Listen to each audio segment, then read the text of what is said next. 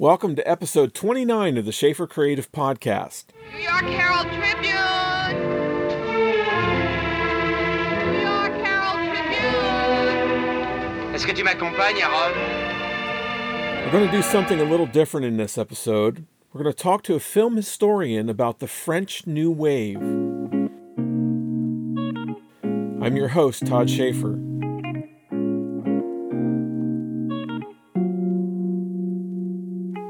When I started this podcast, it was my desire to talk to creatives across many artistic disciplines. And one of those disciplines is filmmaking. I have been interested in the French New Wave movement for many reasons. The French New Wave was a revolutionary force in cinema, and it shouldn't have been. When the movement started, it was unwanted, resisted, criticized, and it was in French. It had every reason to fail. Yet it changed the cinema, and its impact is still being felt today. My guest in this episode has written one of the most lively, insightful, and readable books on the French New Wave, and it's titled A History of the French New Wave. He's the Wheatley Professor of the Arts at the University of Georgia, and he teaches film history and theory. His name is Professor Richard Neupert. You know, I think we're in that age where things are changing. You look at Netflix. And Netflix is bringing in lots of filmmakers and giving them no criticism, no parameters whatsoever, and they're just running wild and making films. And it's an environment that I find is similar to the New Wave, where the youngsters and the filmmakers are given a lot of freedom that they didn't normally have. No, that's true, and I got to say, I mean, I don't really put a lot of sort of weight always in what the Academy do, but Roma, like, to me, is a perfect example. When you mentioned Netflix, was a perfect example of something that's independent and new and different and just really impressive. Yeah. So I got to, it's an exciting new age, I think, that we're entering into.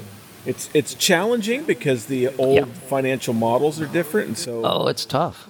I help run a movie theater. I help run our nonprofit movie theater in town, and it's very difficult because new movies will be coming out, and then suddenly you'll say, oh, no, that's Amazon, so it won't run in a theater. We can't show it. Or like Roma, we got to open it in Athens for that 1 week. They allowed a 1 week window around the country so they could qualify for Academy Awards, but Netflix then wouldn't let you run it 2 weeks. We could have packed the house for a month. Oh, wow. So they limited the run. But I got to meet Alfonso Cuarón at the premiere at Telluride last fall.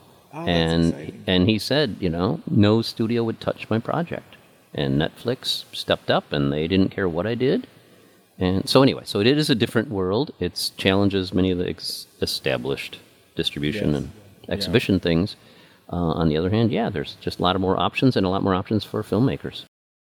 Tell me a little bit about yourself and then why you are fascinated with the French New Wave. Sure. I grew up in the Midwest, and my parents never went to college. They couldn't believe I wanted to go to movies. But I was fascinated with French film early on, I think. We used to have, in the old days, this is in the 70s when I was an undergrad, I went to University of Wisconsin. We had lots of different film societies on campus. So on like a Tuesday night, you would go to where they normally had an econ class during the day, and for $1, you'd watch movies, and there were a bunch of them simultaneously around campus. So you could, on a given night, on a Friday night especially, you could watch a Fellini movie, a Eric Rohmer movie, a Jean Renoir movie. You could watch some old classic Hollywood, the Casablanca type things. Anyway, so it was somehow the French stuff attracted me. I took French as a language as an undergrad, had no idea what would come of that. And finally, it was a French professor of mine when I was just about to graduate in journalism and mass comm, but I was doing a French equivalent of a minor, and she said, you go to all these French movies, why don't you go to film studies? I'm like, you can do that? And luckily at Madison, they had a number of new young faculty. Many of your listeners might know of David Bordwell and Kristen Thompson. They have the biggest selling film art book that most schools use for their intro class and their history classes. So I went over there and went to grad school in Madison, and luckily I had a French professor who did French film, and he got me a grant to go to Paris for part of my PhD work. So I spent a year in Paris, and I got to study with some of the best people in the world, Christian Metz and others who became my friends. They were also young, kind of. So it's great because in film studies, unlike some fields, a lot of the top people in the field were like in their 40s, 30s and 40s. So they weren't that much older than me in my 20s. So, but anyway, so I went to Paris. I got to go to the Cinematheque regularly and see all kinds of things. And yeah, the new wave just always struck me as something that was most vibrant kind of cinema. It was challenging and kind of comfortable at the same time. I was going to write my dissertation on it, and then I had I'd met some guy in France who was, I was so impressed by him, and he said, "Oh, this is my dissertation. I'm writing this at NYU or somewhere." And so I thought, "Oh, I can't do it." A guy from the Midwest. So I left it alone, and I did something else. And then he never finished his dissertation. He never wrote the book. So it was only later I thought, well, there's still no good book on the new wave. So I got more interested. Oh, fantastic. And it's a very good book, by the way. Oh, thank you. And I must say, one of my professors there, Michel Marie, later then wrote also a book on the French New Wave. So I ended up translating that for him into English. So I did have a great professor over there who did care about the new wave, especially for sound and other aspects of it. Michel Marie's new wave, he tries to prove that it's like an artistic school, that it's really equivalent of, you've got a ringleader in Francois Truffaut, you've got a sort of theorist in André Bazin and his writings, and you're reacting against the establishment. So he kind of said it's like almost every art movement, if you look at art history, that there's always, whether you're the naturalists or whether you're symbolists or whether you're surrealists, you're always reacting, or impressionists or post-impressionists, you're always reacting against somebody. Right. And he says the French New Wave was reacting against mainstream European and especially French tradition equality cinema, and that it's very similar to other art movements. So it's actually a very fun book. That's very fascinating. Why don't you elaborate a little bit on that, about the background of the whole New Wave movement at that time? Sure, and a lot of this really is a bringing together of a bunch of different forces. I always tell my students, it's not like a couple of guys came along and started the French New Wave. There really was a cultural context. And since World War II, there was this sort of kind of disgust with the past and really an emphasis on youth. And a lot of young people in their teens and early 20s started to see cinema as something that was, not their daddy's art form. It was something new and different. But there were cine clubs, these groups, and anybody on the street could really start one. But especially film critics would start a cine club and say, okay, on every other Tuesday at a certain theater, we're going to show an old movie and we'll talk about it. And that really helped build an audience who would be really kind of, caring about aesthetics, and they'd argue about things. And a bunch of new journals came out in the 1950s in particular, early 50s. So you've got these French journals coming out that are competing with each other, and Cahiers du Cinéma, the film notebooks. Yeah. Starts in 1951. André Bazin and a couple of friends start this journal.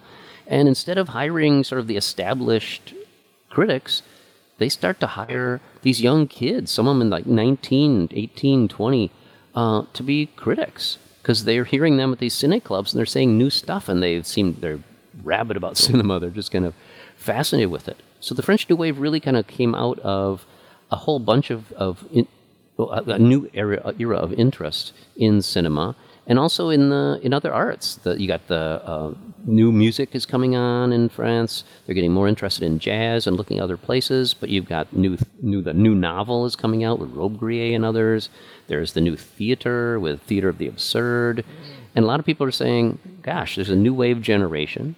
This new generation that doesn't always just look to accordion music and what their parents cared about." Right. And there's all this excitement from this generation in other arts, but nobody's really making too many movies that they're all praising. The stuff they praised was from 20, 30 years ago. Jean Renoir movies of the 30s and things like that. So it led to people saying, we need to remake the cinema. And some of these critics, Jean-Luc Godard and Truffaut, they haven't made a movie yet, and they're attacking everybody who's popular. So they're attacking the equivalent of the Spielbergs and Nolans, and certainly Lucases of the world, saying they have too much money, they don't know how to make movies anymore, they just care about generating box office dollars, and their same old stars. So it was a real frustration, and they really kind of pushed these guys aside and started their own movement. So what motivated them to have that kind of audacity to think that they could go do this? It's a good question. And challenge them. And then they did it. Well, okay, take Francois Truffaut, for example. Here's this kid who, barely finished high school, if he did, and was always in trouble. And Andre Bazin, the most important film critic in the country, adores him and becomes like his stepfather almost, hires him. And Francois Truffaut, in his early 20s, becomes the most read film critic in France. So these guys, and so are his buddies there. So they have this young confidence that, is pretty amazing for older guys to look back on. But when you think about being 23 and somebody says, well, you're the best at something. So they had this confidence to just attack people. And they also had new technologies around them. Truffaut and his buddy Claude Chabrol, they're the first ones known to use a reel-to-reel tape recorder and go off and record and interview filmmakers. So they go and hang out in the hotel where they hear Alfred Hitchcock staying, and they catch him in the lobby and say, "Could we talk to you?" So they were brash. They were brash. They were confident, and they also just felt like, look, we're not going to ask the usual questions. We don't want to know what it's like to be with Grace Kelly in a movie. We want to know about your ideas of directing. And thanks to the critics of Andre Bazin, they cared about camera movement, they cared about lighting, they cared about storytelling in a way that no other film critics are doing that. In the United States, look at 1950s at a film review, it's usually about what kind of dress Doris Day is wearing. Yeah. They don't really care about whether the lighting is good or the editing is discontinuous. So it really led to it. They elevated the cinema to an art. That's a good way of putting it. Elevated. Yeah, and they're also building an audience. So they're not only making movies, they're making movies after they're already writing criticism and complaining about movies. So, see what I mean? Like, they're already sort of building an audience for their own films when they finally get a chance to make them in the later 50s. And I guess that fuels why they were so experimental, because nobody was thinking about film in terms of its cinematic qualities and characteristics. So, like Godard, he was experimenting all the time. Right, and there are a lot of people, I would say, who are thinking that way, but they're kind of not isolated, but they're doing it in their own way. There are these great auteurs, so they are going to praise Ingmar Bergman, and they're going to praise De Sica and Rossellini, and the people they see as caring about the aesthetics. Okay, but it's going to be a cluster of people that really make the wave. So yeah, they're cherry picking around the world. Like, who are the great directors out there? The Mizoguchis and the Kurosawas. So they're saying these guys are great auteurs. And everybody else that you might see on the movie marquee, most of them are just hacks. So they really set up, not only they start to really teach people why is it you should watch a Jean Renoir movie instead of maybe running to the latest popular film at the theaters. And then they start to say, oh, if we make movies, and once a couple of them got the chance to make films, they really felt this responsibility. But they also felt like, they've already prepared their audience. And they had sort of people rooting for them even before they, they'd seen their movies. They're like, I want to see Truffaut's new movie because he's, I love reading his criticism. Same thing with Godard. He was just audacious. I mean, just cruel as a critic sometimes. So people saying, well, let's see what he can make. So it's not like they were unknowns. They were first-time filmmakers, but a lot of people knew their names ahead of time from the critical reviews and cine clubs.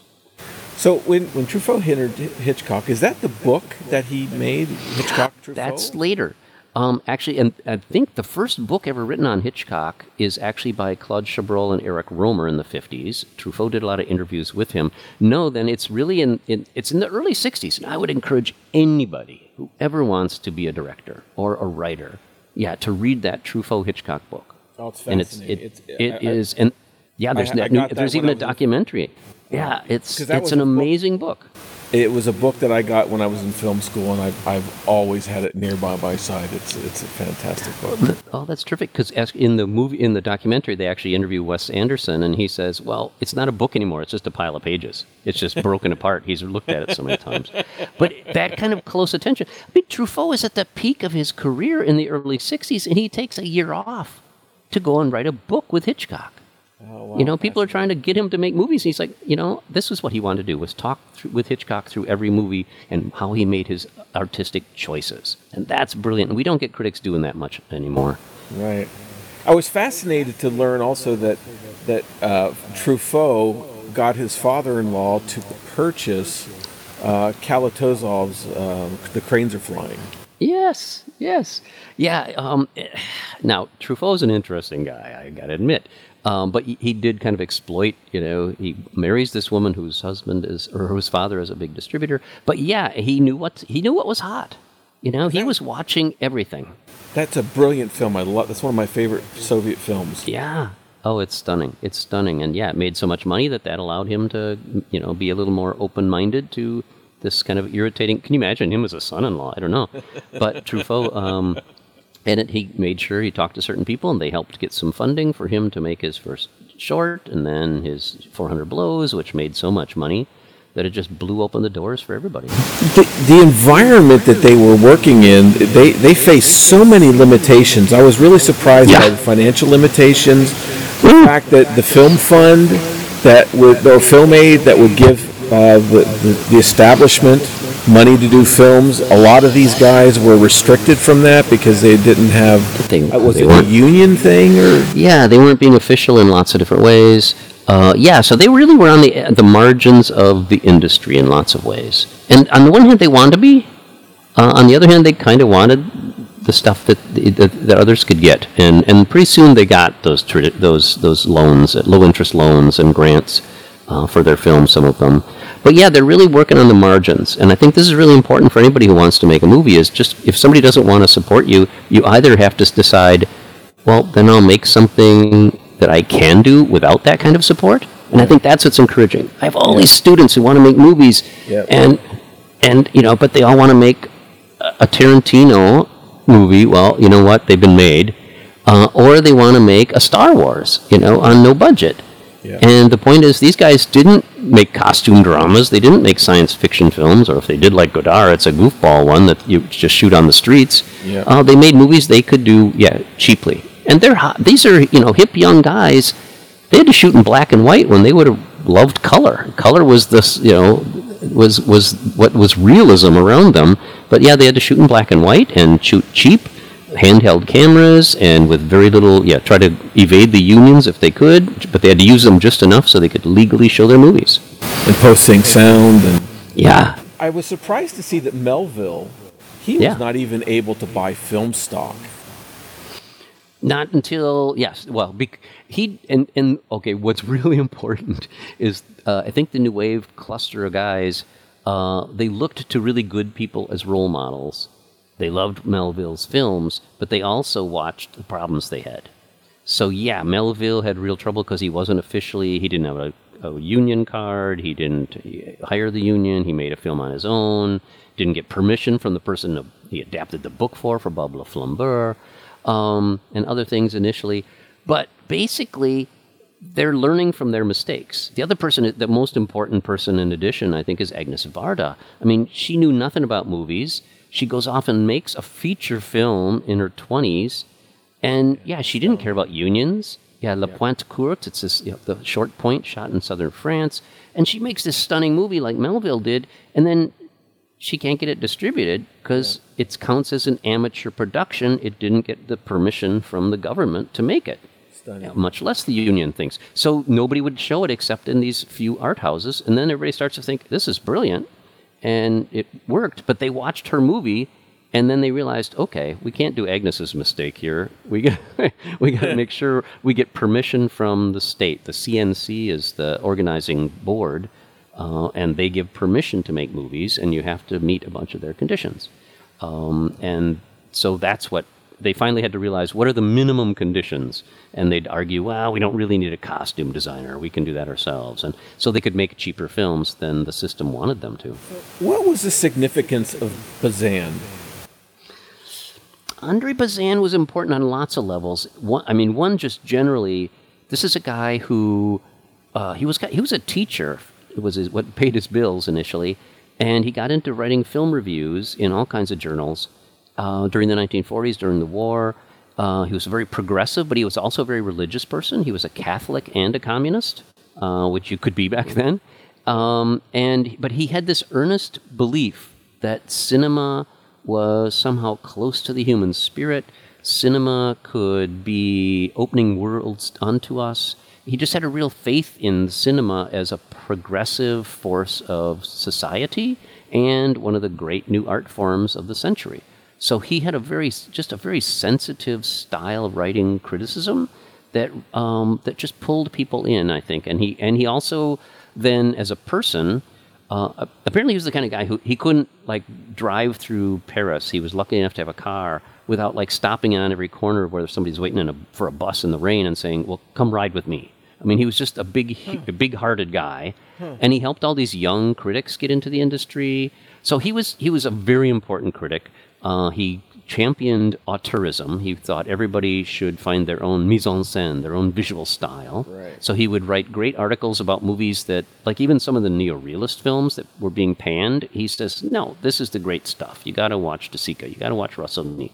So he was champion for Jean Renoir and other directors from the 30s who had been kind of overlooked by the end of the decade. Unfortunately, the online service that I used to record audio completely quit on me in the middle of this interview, and I had to scramble to get Professor Newport on the phone and get that phone call recorded. It's not the best audio, and I apologize for that, but we resume our conversation with this question: would the French New Wave be different without Andre Bazin? Yes, I think he not only set the playing field of some of the concerns about authorship, but especially certain kinds of themes. That is, the sort of, he looked for very humanistic themes that would be connected to the film style. So I think that really sort of shaped what these young critics were looking for. It was one thing to say, oh, there's some great storytelling, but is the lighting and the camera work reinforcing it? Are they, they really looked for this sort of whole package rather than just talking about what the main characters did in their reviews.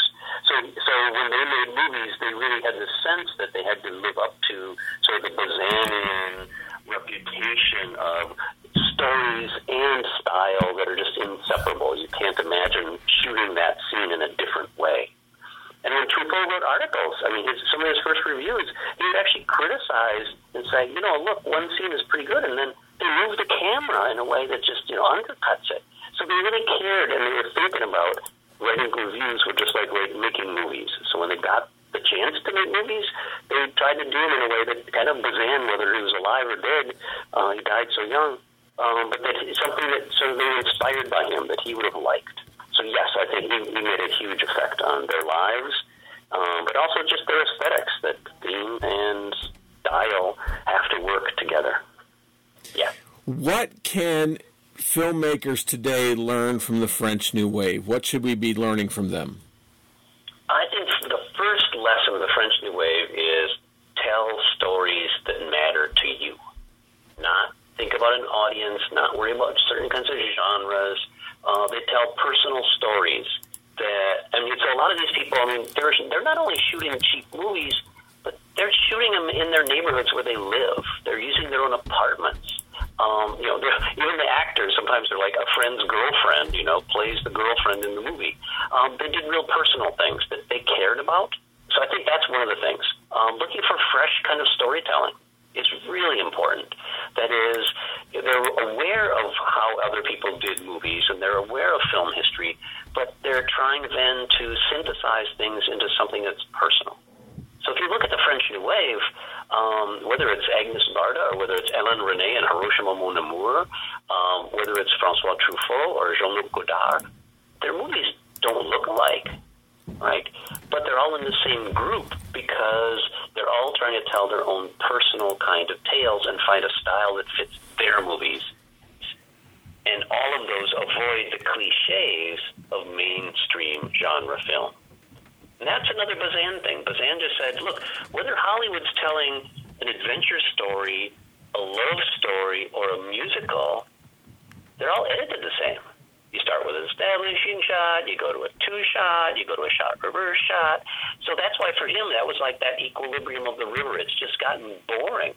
So they all found different ways. So Truffaut might use incredibly long takes in 400 blows in certain places, and Jean-Luc Godard might use jump cuts in his first feature, Breathless.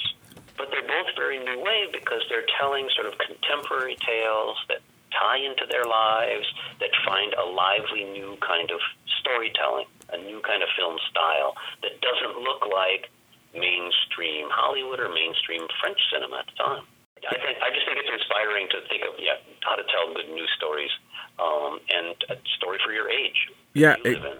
I totally agree with that. I mean, the Hollywood has gotten so formulaic now. All the screenwriting books that are being pumped out by all these teachers basically are all the same thing. Yeah, the McKee style, three act or 4 act. Yeah. Well, in fact, I would recommend. I mean, I do think much of American independent cinema was, of course, inspired by the French New Wave. I mean, even things like The Graduate and Bonnie and Clyde and those things have references to the New Wave in them. But it's really the 1980s on, the big new independent cinema stuff. They look back to these people too as role models. And there are a couple of good, you mentioned books. My good friend J.J. Murphy has a great book on script writing in new independent cinema. Oh, really? It's all about me and you, and it's a really good book about looking at script writing in movies like Elephant and movies like You and Me and Everyone We Know. About what makes them so different. They're different from the script on. It's not just the story itself. They actually rethink what should a script do. They rethink what kind of actor and actress should we use.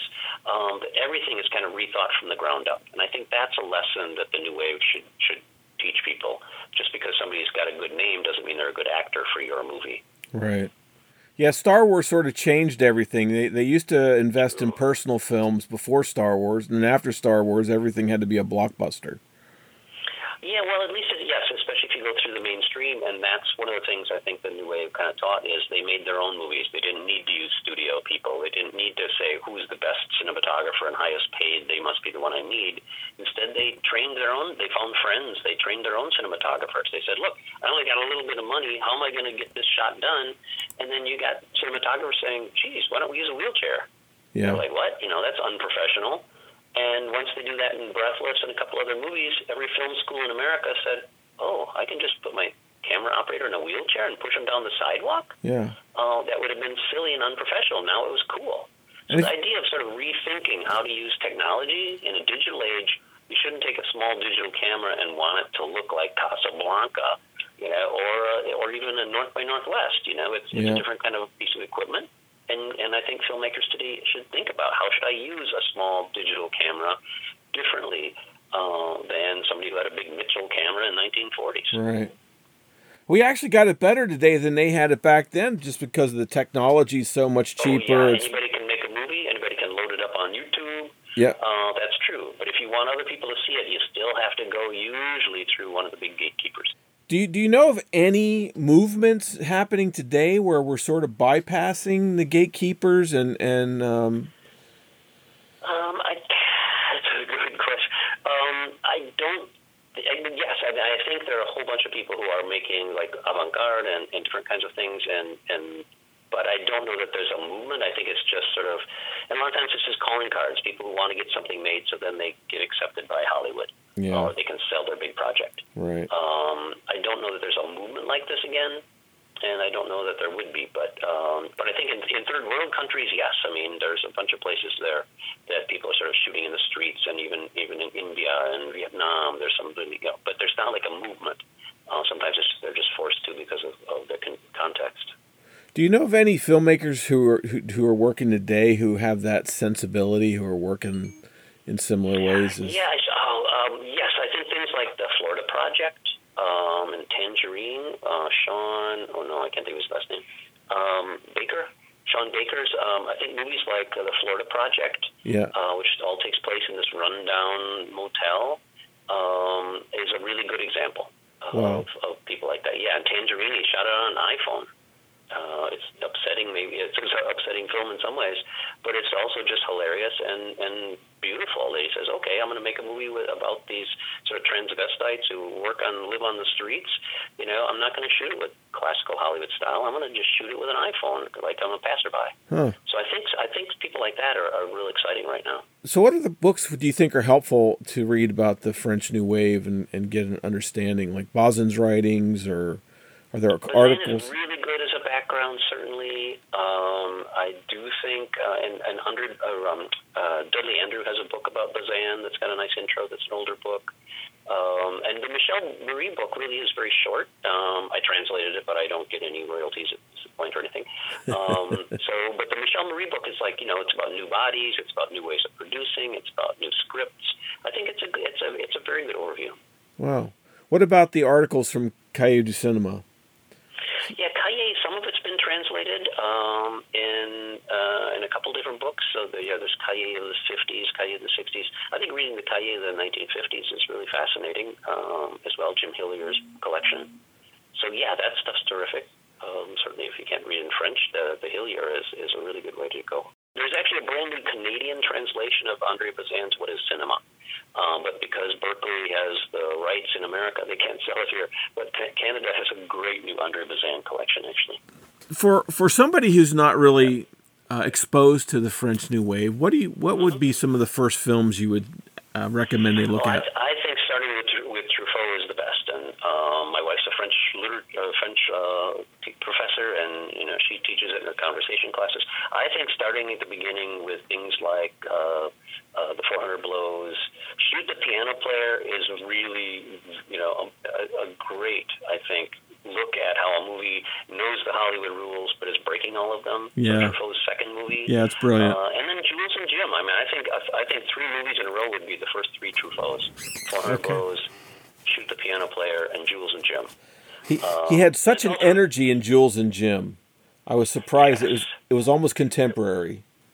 Yeah, it also shows the variety that this young guy is using. His first film, 400 Blows, the Catholic Church gave it one of their top honors because it showed sort of how children need a loving family, and he doesn't have one. And then his third film, it was condemned by the Catholic Church because there's this sort of love trio as well. And then certainly my favorite film is Breathless still. I think Godard's Breathless, you can't beat it. Is really stunning. I'd also really encourage people, the most important woman filmmaker ever, I think, in history is Agnes Varda, and her Cleo from 5 to 7 and Le Bonheur, Happiness, Le Bonheur, are both just marvelous movies. Yeah. And then also Ellen Renee. Some people don't put him in the New Wave and say, well, he's in this left bank group. But Hiroshima Mon Amour is one of the most moving and difficult movies at the same time. I think it's really stunning. Yeah, it is moving and very. And so it's a good places to start, I think. And even Louis Malle's Elevator to the Gallows. It was just before the New Wave. Yeah. But he was Louis Malle, Elevator to the Gallows. He's going to he starts his own company. He uses new actors and makes stars out of them, like Jean Moreau. He's got this jazzy soundtrack. A lot of that stuff is going to really affect not just the French New Wave, but really the next 10 years of French filmmaking. Yeah. So one of the comments I'm always getting from my family when I'm watching one of these films is, why are we watching them do that for so long, And there's even shots where they'll get in the car and they'll have the camera running while they're going from point A to point B across town, and it doesn't stop. It's very true. And I will say some of the stuff seems dated now because, it's 60 years old or 55 years old. But a lot of times, they're trying to have you sort of do that Bazanian spectatorship of sort of just watching people and watch for subtleties. Okay. Which is something that most mainstream films weren't already doing. They would just cut. That notion of, embedding you in their time, embedding in that space, and also calling attention to the soundtracks. A lot of times they're recording on, like live direct sound and then mixing things in later. So they really want you to see and hear from their new perspectives. Now, the nice thing about a lot of the New Wave films is they didn't have a lot of money, so they weren't making 3-hour movies. Yeah. Jacques Rivette tried all the time. But in general, they're really quick and fun. Yeah. And if people need a respite from the New Wave, you watch Umbrellas of Cherbourg. Oh, no doubt. Jacques Demy in that full color and singing, and unfortunately his musician just died as well. But yes, so I think there's some great surprises in there to watch as well. Professor Neupert, this was wonderful. Thank you so much for giving me your time and your wealth of knowledge on this and sharing your passion. This is exciting. I really enjoyed this. Sure, this has been great. Yes. If I can do anything or help, fill in any gaps, let me know. I will do that. Thank you, Mr. Neupert. All right, thanks, Doug. All righty. Bye-bye. Bye now.